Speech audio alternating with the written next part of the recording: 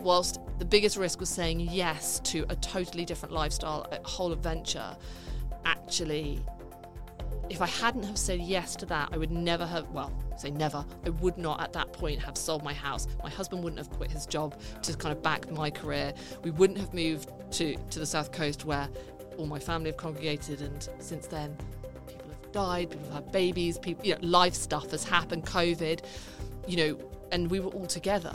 So yeah, saying yes to that and taking that risk has actually has shaped the last sort of 6 years of my life in the most positive way I could have imagined and asked for. Welcome to another episode of Big Risk Energy. On this podcast, we talk to an amazing range of people. And we talk to these people about risk. Risk they've taken in their lives, risk they've taken in their careers, when they paid off and when they didn't. And on today's episode, I am blessed to be joined by the one and only Laura Price. Laura, thank you so much for coming on the show. Oh, thanks so much for having me. It's great to be here. So Laura, this is your first ever podcast appearance, right? It is my first ever podcast experience. So I'm really grateful that I've got you to hold my hand through it. Yes. And hopefully have a great conversation. Yeah, 100%. Well, when did we speak? I think we connected for the first time 3-4 months ago. Yeah, I'd say so. It's gone quickly. Yes, I think around that time. I know, it's just impossible. I don't know about you, but since COVID, my ability to gauge how long ago things were just no longer exists. I think that's a real thing. I've read things about that people literally, time has just stopped and people can't remember when things happened and how long things happened ago. So I think you're not alone in that at all. Yeah, and I don't want to be controversial by any means here, but of the people that I know who are vaccinated, I was fully vaccinated, I got everything. So brain fog does seem to be one of the things that has come from that. Or at least we can say that as we get older and can pretend it's something else. Yes, I'm going to blame a vaccine rather than my aging, which actually makes me feel better about turning 32, so that's good. Okay, well, I'm a little older than you. I blame my children, actually, quite frankly. I mean, it's all the other things I have to remember, like what Peppa Pig's brother's called and Roblox and Minecraft. So with all of that other information in my brain, I feel like that's contributing to the fog as well. Yes, there's only so much storage space, right? Yeah. So one of the things that really struck me when we did speak is obviously all the amazing brands that you've worked with, and the fact that, you've worked with super established household names. You're also helping startups and entrepreneurs. But talking about the kids side, how do you manage it? Because that was what we were discussing just before we came on. For me, who is, no dependence, I can barely looking after myself, let alone other human beings. How do you manage that?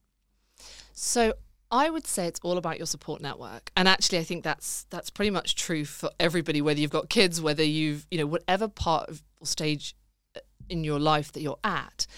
If you want to be successful, I really think it's about your support network. Who do you have around you who can lift you up, who can keep you going? Because, so I'm quite unusual. So I have 2 children and a husband, and my husband is a stay-at-home dad. And that was a conversation that we had many years ago, because we had been through nannies and nurseries and all sorts of childcare, and it was all chaotic. So we sort of sat down and had a proper grown-up conversation, like, who wants to work, who doesn't, who wants to take this part on, who wants to take that part on. And I don't think that I would have been able to achieve everything that I've achieved if I hadn't had the cheerleaders in the background who, were picking up different parts of the rest of my life, actually. So yes, having a great support network, people who are your cheerleaders, who want you to do well because they know that if you're doing the stuff you enjoy, ultimately you're going to be a better mum, a better wife, better friend, better daughter when you're, not kind of under the cosh for absolutely everything. So that would be my kind of number one reason for getting to where I've got to, I think. Amazing. And did you always have that drive to say, no, I want to go as far as I can on the, professional side of things? Was that something you always set your mind to? Was it something which happened opportunistically? How did that really occur for you? That's a great question. And I don't know if I've ever really sat down to think about it. I think I'm quite opportunistic. You start your career and you start in a company and I, as you said, I've worked for some amazing global brands, and you do your job and then you spot an opportunity and you do the next thing and you grow and you grow and you grow. And I've been very lucky. Well, I say lucky, maybe I've worked really hard, actually. I think women tend to do that, don't they? Oh, we've been very lucky. But actually, we've really grafted. I've really grafted. Yeah. And, every time the next opportunities come along, I've thought, okay, this feels right. And so I haven't had necessarily a sort of, I must be CEO of X by this point in my life. But, I enjoy the challenge of keep growing and keep learning and, finding places to work that really push me and challenge me to be the best I can be. Super interesting. And how does it feel when, you are working for one of these global brands where it must be super stable, right? Super safe in terms of, the risk element, and then taking a massive risk and saying, well, actually, I want to push myself. I want to challenge myself. I'm going to jump ship. What goes through your mind at that time? How do you know whether it's the right decision to make? How do you assess that opportunity?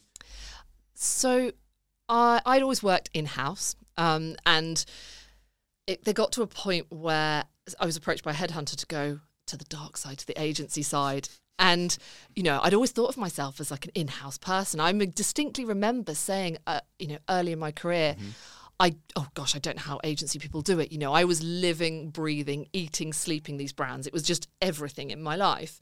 And so I couldn't imagine how, friends of mine who worked in agencies, you're working with like 10 different clients. How on earth do you find the time to give your absolute all to each one? So I was convinced that I wasn't an agency person, but kind of when I got offered the role in an agency, actually I realised I'm already doing that. I'm already giving my attention to lots of different things. They might all be under one sort of, group company, but actually the individual brands are quite different. So I thought to myself, you know what, actually, I feel like I've gone as far as I can within that company. And now I'm really ready to take everything I've learnt and actually apply it to different companies and different challenges. And so it was that sort of diversification that felt like it was the right time to take that step into, quite frankly, an unknown world. I mean, you work with agencies, but you don't work in them. So going from never having worked in one to being the managing director of a part of this agency was, it did feel like a risk, actually. Mitigated by the fact that this agency was, a sort of listed on the New York Stock Exchange, a very big global brand in its own right. So there were certain elements of that I was like, well, I'm going to be comfortable with because it's not that different process, procedures, that type of stuff. But yeah, I felt like it was time to take a bit of a risk and step outside my comfort zone and really push myself to do something different. Amazing. And how do you feel the transition period was from working with brands, which it's probably more about, bringing an existing brand to a new audience or reinforcing that, to maybe working with brands who are still in building stage, still trying to get presence, still trying to get awareness? And how much did you feel what you'd learned there was transferable, or is it a totally different kettle of fish when it comes to building a brand versus maintaining a global one? I don't think it's an entirely different kettle of fish. I obviously specialise in digital communications. So ultimately, you're always looking at an audience-first approach. It's always about the audiences, and that is applicable whether you are a giant global brand or a startup. Who do you want to talk to? That's always the kind of starting point for me, is who do I want to talk to, and then where are they? Where can I reach them, and what do they want to hear from me about? So that helps you to start to shape your messaging, shaping your kind of marketing communications approach. Is this something that actually PR is going to be better for? Because right now, with the money that we have, we're not going to be able to do big budget advertising. Sure. But you know what? We can do some really, really interesting PR. We can get in touch with journalists. We can, start looking at it from that perspective. Or actually, should we be doing our own content? So can we use social media to kind of reach those people we want to reach? So it is ultimately probably where you get to in terms of your campaigns might be different, but the starting point for me is always the same. So the principles are always consistent. That's really interesting. And how do you assess the social media landscape right now? Do you think it's more difficult than it was a few years ago? More opportunities? I mean, what's your take on state of play? So I remember when I'm saying it like it was months ago, when Threads launched. Yeah. And my social media manager community, everybody was just like, oh no, another one, another platform, because it started to feel a bit like that, is another platform that we need to be across. We need to understand how it works. We've got to learn another algorithm. We've got to get our heads around the analytics. Okay, that's not quite there yet with Threads, but it is really diverse. And I think it is challenging as a brand because you could put a lot of time, effort, money, resource into creating content, which if your audience, again, isn't there, it could be a complete waste of time. So for me, the social media is so much part of what I do, and has been since, the very early days of my career, actually, before even paid advertising was a thing. Yeah.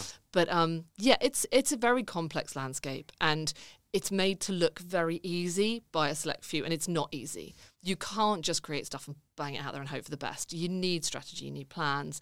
And like I say, you need to understand where your audience is because of the time that it can take. You need to invest in content creation. So you're better off focusing on a desired audience rather than saying, well, let's just get as much reach as possible. And it's more actually about finding resonance with the right people rather than just vanity numbers, let's say. You should have my job. That's beautifully put. No, it's exactly that. And I think it always has been. It's always been about resonance, and it's about... And that actually is one of the biggest challenges. And because especially in a global brand where big numbers, everybody likes big numbers because big numbers means big stuff's happening.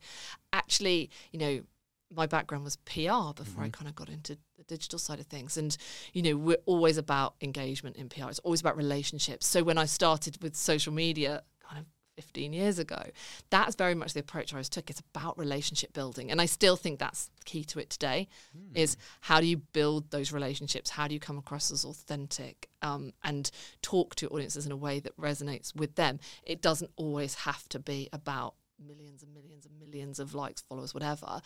If it's not the right type, if that audience isn't then going to go on to buy what you're selling or sign up to your service, it's meaningless. Exactly. Yeah. So that's really interesting. So in a PR context, building relationships, you mean more with journalists, I assume. Yeah. And then when you say building relationship on social media, that's direct with consumer, right? That's really interesting because it goes from a one-to-one and a bit dark arts to one-to-many and very much in public, I guess. Yes, I think that's right. But then I guess there's the influencer side of social media as well, which is incredibly powerful. And,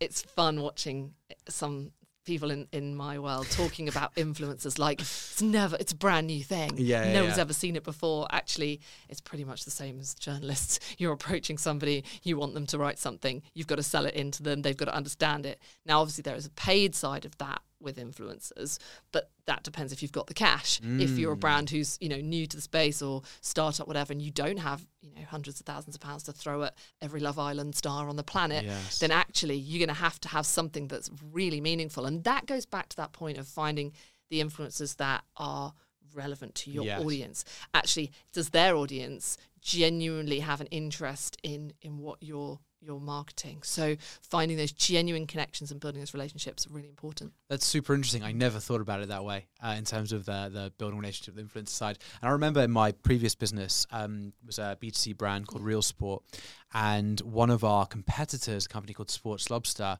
had paid Ronaldo a couple million to I think it was provide a review in their app store bio description. Yeah.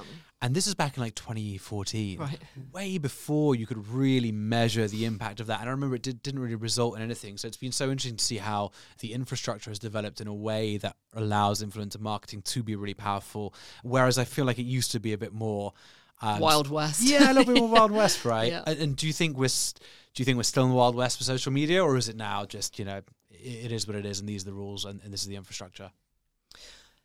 No, I don't think we'll ever be in a place where necessarily this is the rules and everybody plays by them. You're always spotting new things happening. You're seeing new trends. Obviously, for a lot of these influencers, this is their job, and their income relies on them getting these brand partnerships through the door and being paid for them. So, I recently came across something called podding, which is where influencers are kind of using each other's networks to up their engagement. Okay, and so how do you, as a brand, make sure that, again, it's about that genuine audience connection, that you're not signing up somebody who on the face of it looks absolutely perfect, but then when you dig into their audiences, that's not the engagement that's coming from isn't necessarily all genuine, actually people who care. So I still think there's always going to be people who, and it's relentless. I mean, imagine having to show up every single day, be perfect, be on point, create it's that tough. kind of, I find it so difficult. Right? Yeah, it's one of the hardest things in my job. Yeah. Yeah.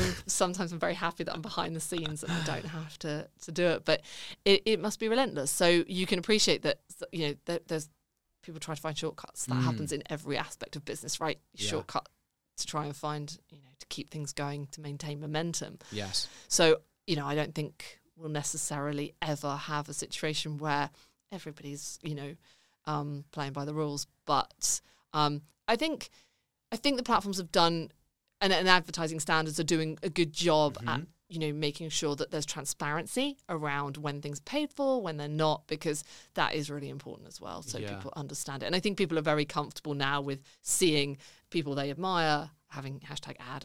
But it's good that we've got that kind of process in place. So you do have more of a genuine understanding of what they actually like as an influencer and what they've just been paid to tell you they like. Absolutely. Super interesting.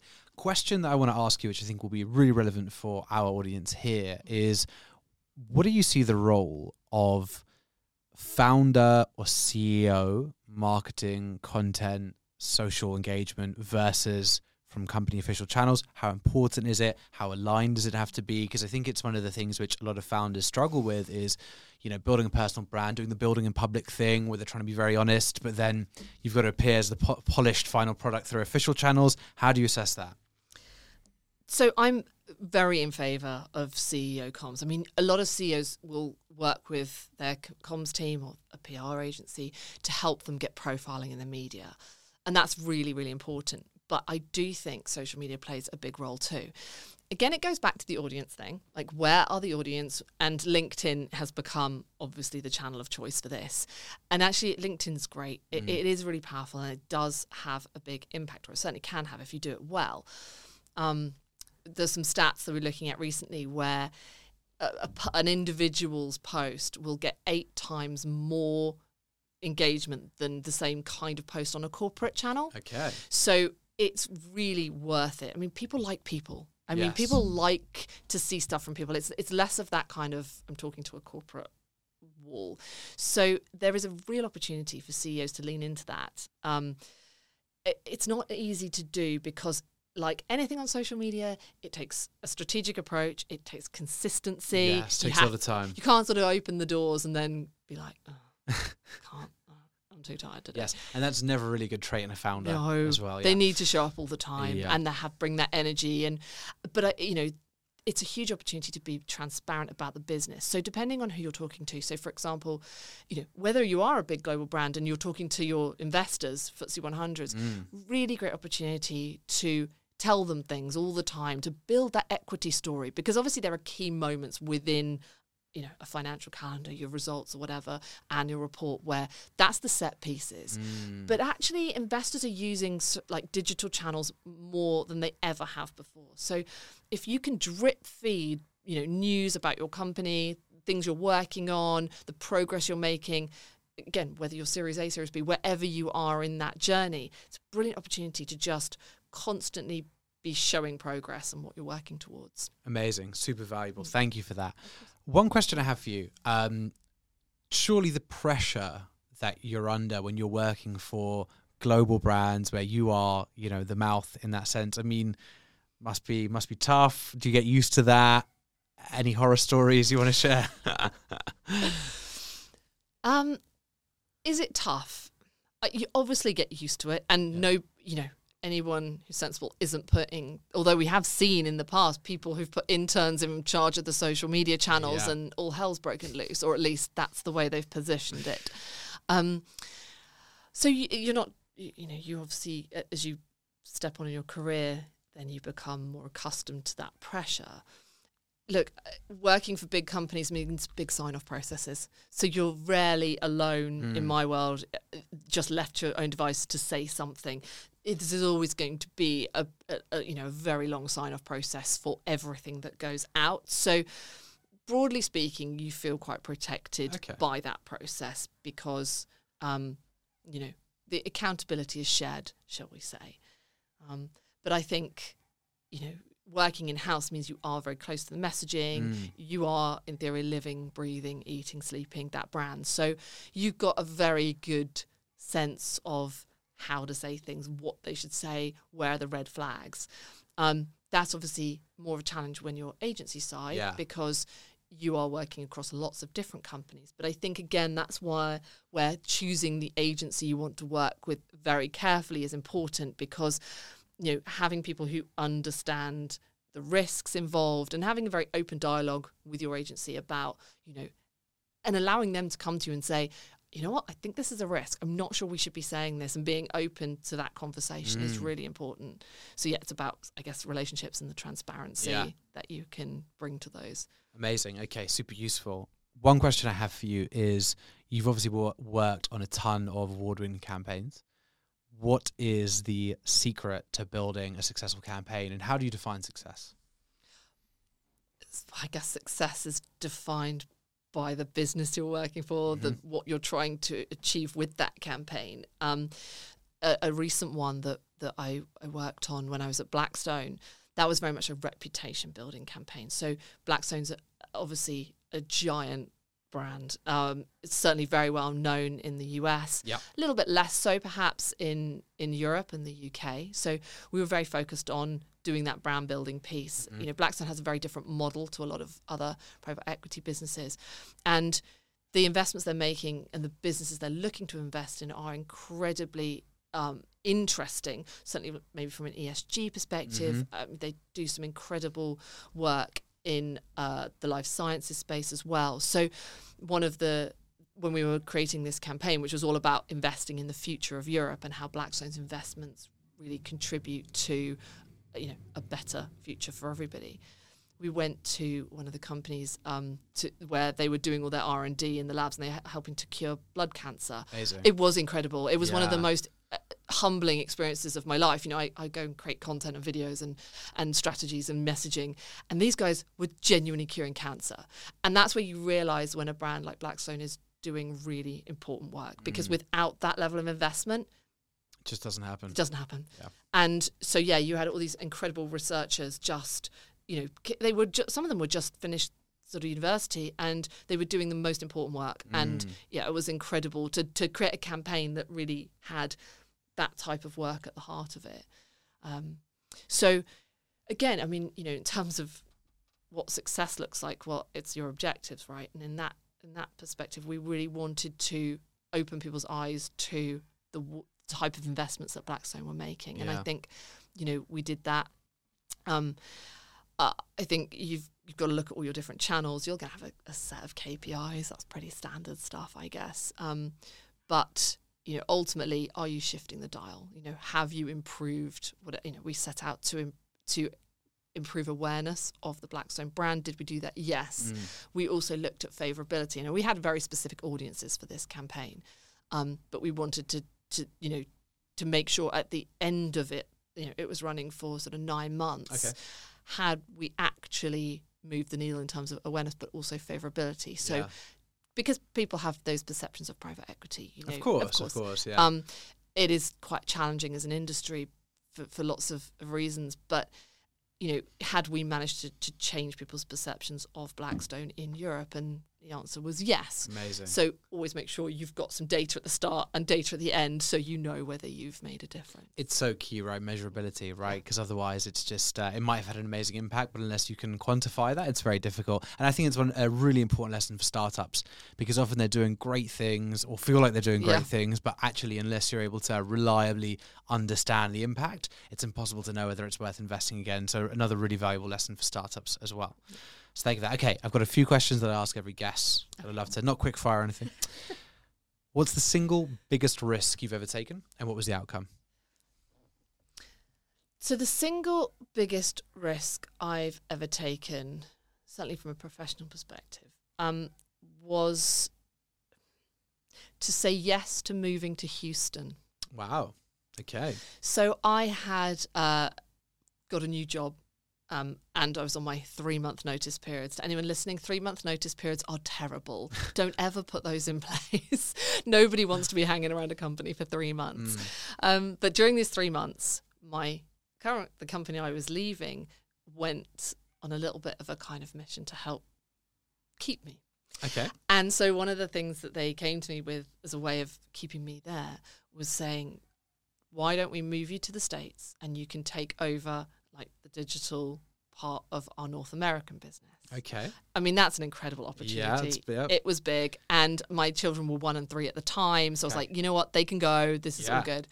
So we talked about Houston because, you know, lots of people move over that side of the pond, not always to Houston. Mm-hmm. We spent some time there and we were like, you know what? Let's do it. Let's go on this big adventure. I'm going to turn down the job that I just accepted with the other company and we're going to stay with this one and we're going to go to Houston. Wow. And that involved my husband leaving his job. We sold our house. We packed up all of our stuff and we were kind of ready to go. And then a big hurricane hit Houston. And so about a month before we were due to go, I get a phone call saying, I mean, you can't come. There's nowhere for you to live. Because every house that was spare had gone to people who'd lost their homes in the hurricane. The whole thing was underwater.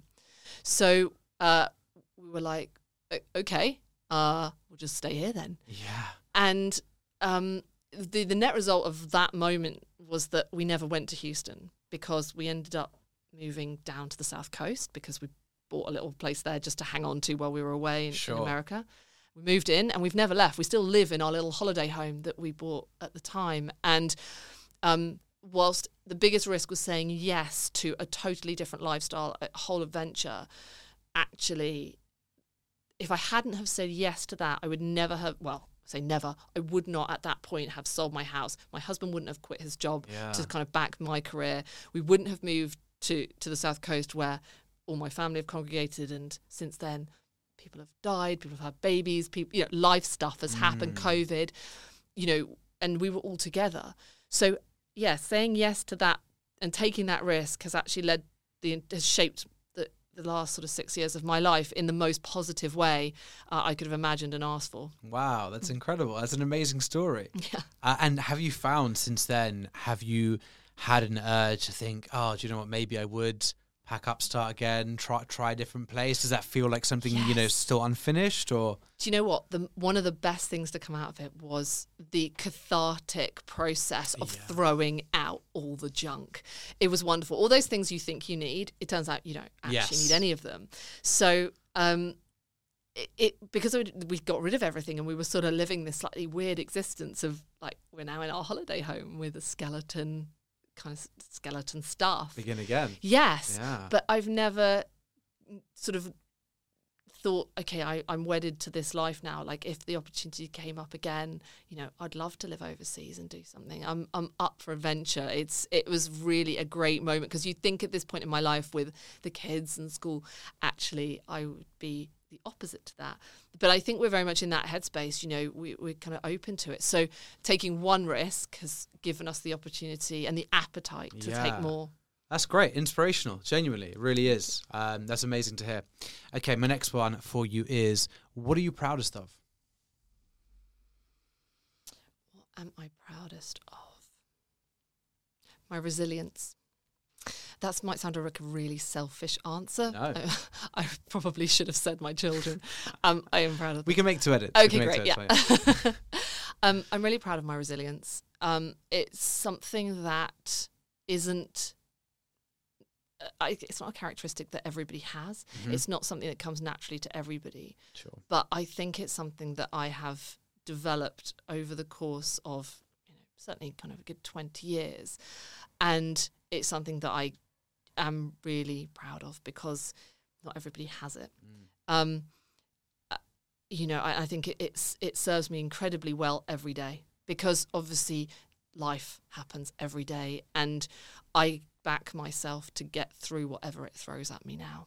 Amazing. I think there's so much to be said for that mindset mentality because I think genuinely to a resilient mind, you can't be beaten. They're just obstacles to go around, right? If you know that you're going to be able to get from A to B to C and know that life happens and things along the way, it's just about the perseverance and the time to figure out how to get around that hurdle, right? Exactly. Anything you wish you did differently? No.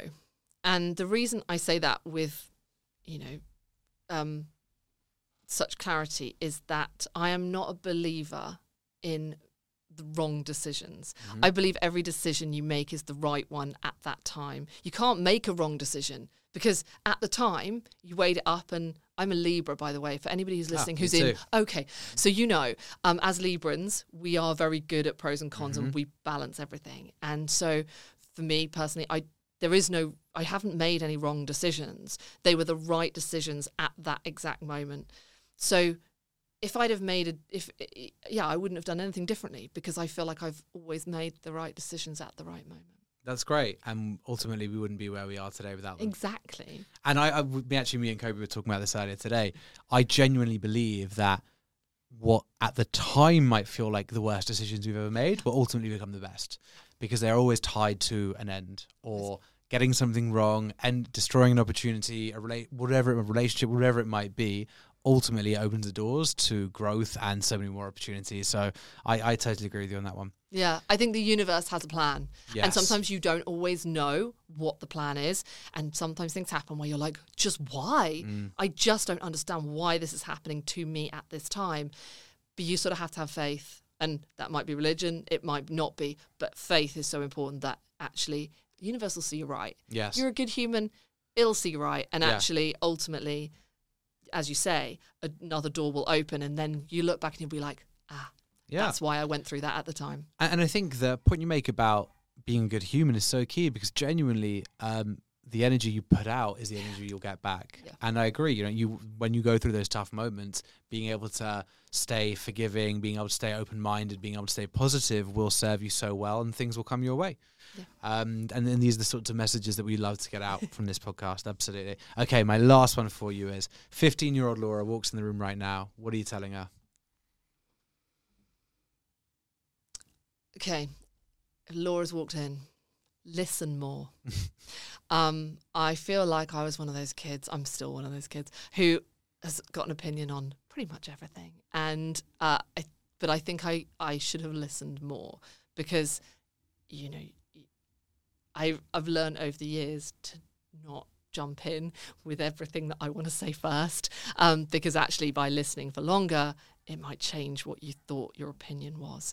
So yes, I think my 15-year-old self would benefit greatly from somebody just saying, just slow down, listen to someone else, then come up with because I think quickly, my brain works in overdrive. And I see, even now it's something I actively tell myself every day. Like, we're in brainstorms, we're in account team meetings, and I've got something to say, and I hold myself back. I'm like, just wait, because you have to think, your brain's gone there, but just hear what other people have got to say, because your brain might go a different way. Yeah. So yes, that would definitely be my advice to myself. It's great advice, and I think there is so much to be said about trying to stay present, especially with a busy mind where, it's excitement, it's, great intentions of wanting to get it all out. Yeah. But yes, as you said, it's and it's always an interesting challenge for me on the podcast. It's like, especially with ADHD, it's like, oh, that was an amazing point. There's something I really want to say, and I know I will probably forget it, but you're right. As the point goes on, it might change. Laura, thank you so much. Anything you want to plug? Where can people find you? So I'm a partner, as you said, at Pagefield. We are an integrated communications agency based in Soho. We work across all different sectors. So if anybody needs any help with their PR, their political engagement, or some social media, give me a shout. Amazing. Laura, thanks so much for coming on the show. Thanks for having me. Thanks for watching the episode. And if you haven't subscribed, please hit subscribe below so that you can support the podcast and we can keep on bringing you amazing new guests. If you want to see the other amazing episodes in this podcast, click into our series section. As ever, if there are any other guests or topics you want us to explore, just let me know in the comments and we'll do our best to bring someone in.